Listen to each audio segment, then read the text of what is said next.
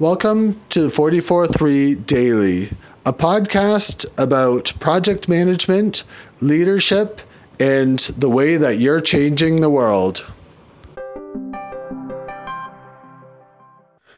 An agile project management approach can be a way to deliver products and services that meet the customer's needs. But to be successful with an agile approach, your team will have to be as disciplined as they would be with any other form of project management.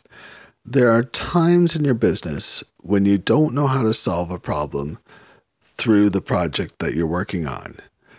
When you're constructing a building or a bridge, the structured project plan works because it helps you design the bridge completely on paper and in models before you actually build it.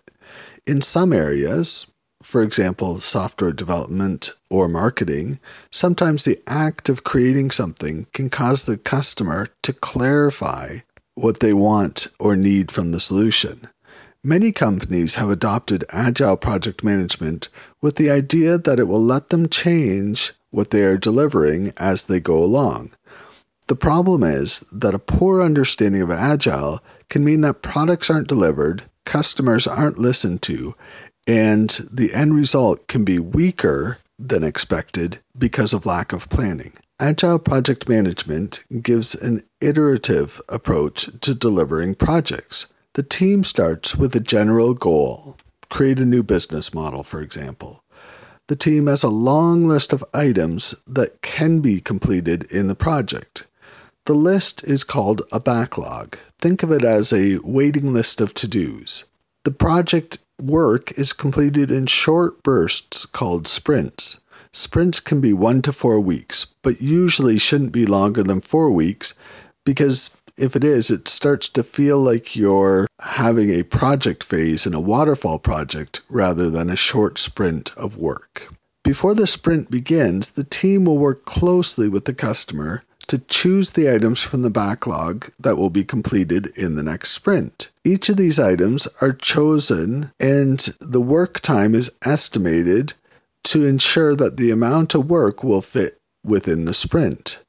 Estimating should include the amount of time needed for testing, putting into production, and any other work that will be needed for this item. Once the sprint is defined, the work starts, and the team starts working on each of those items. At the end of the sprint, the team delivers a working product to the customer. All of those items that the customer said were priority are completed. What the customer requested at the beginning of the sprint is delivered in a way that they absolutely can use it at the end of the sprint. Here are a couple of things to remember when you're thinking about agile project management. First of all, you must work with the customer to decide which items will be completed in the next sprint. Deciding on the work that's going to be done is done in collaboration with the customer because this is how you will know that you're working on the things that are most important to them. Secondly, you still need to have an overall vision about what the project is trying to deliver. Without a project objective and constraints like time and budget, you will work on the flavor of the week every sprint, but you'll never work towards that larger project vision. And lastly, at the end of each sprint, you must deliver a working product. The way to think about completing a sprint is to ask yourself the question, could the customer use this product if we did no more work on it? The answer at the end of each sprint is yes. The customer should be able to use the product if no more work was done on it. It may not be the prettiest product, but because you've defined all the features that your customer have said will solve their greatest immediate problems, they should be able to use it immediately. Agile is a fantastic way to deliver customer value, especially if the solution to the problem that you're working on isn't clear or predictable from the outset of the project. Even though Agile can help us solve problems that don't have a visible structured solution, the act of implementing Agile as a methodology requires discipline and consistency if it's going to deliver effective results.